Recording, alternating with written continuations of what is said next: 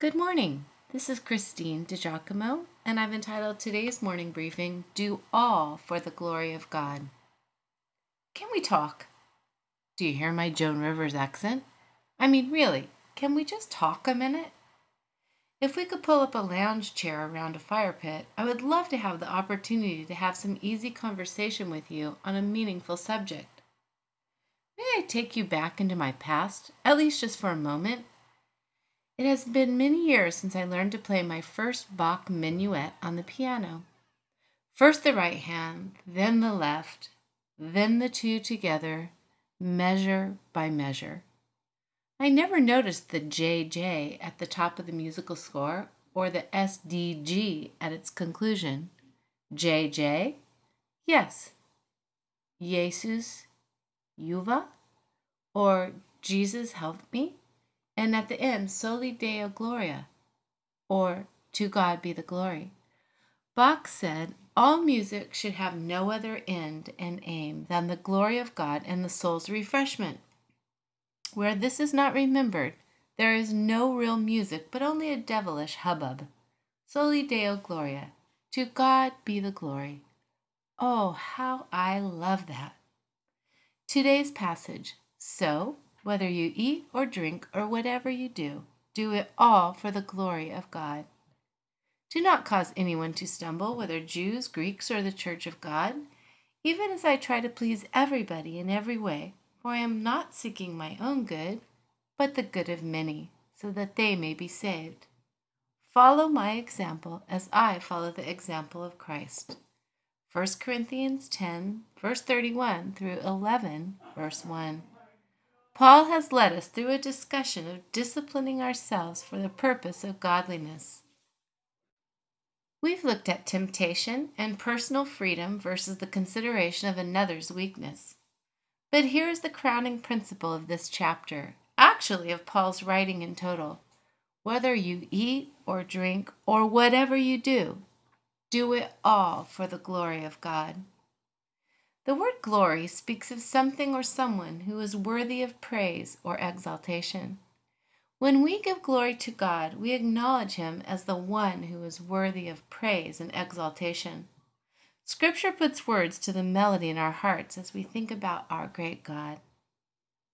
The Bible is so much more than just a self-help book, though many people stop short at that. It is full of beautiful, sacred expressions for our Creator. From David's lips flowed rapturous expression, such as, Give unto the Lord, O you mighty ones. Give unto the Lord glory and strength. Give unto the Lord the glory due to His name. Worship the Lord in the beauty of holiness. And that from Psalm 29. Our Lord deserves glory. He desires glory, and the psalmist declares He is due glory. We give God glory both with our lips and with our life.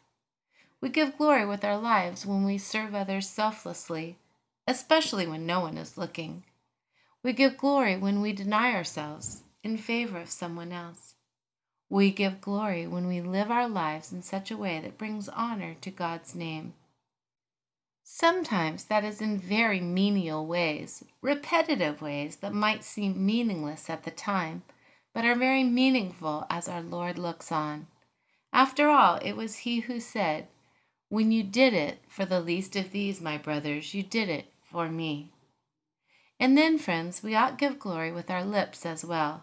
Our Lord delights in our praises. Do you stop each day and give Him glory? Thank Him for a new day. Thank Him for salvation and the gift of grace. Thank Him for mercy, though we deserve judgment. Oh, how He loves us. Oh, how He loves you and me. There is so much more to be thought, so much more to be said about living our lives to the glory of God. But I was thinking about the beginning of the Westminster Catechism, written clear back in the 1600s, and how beautiful, how appropriate it is.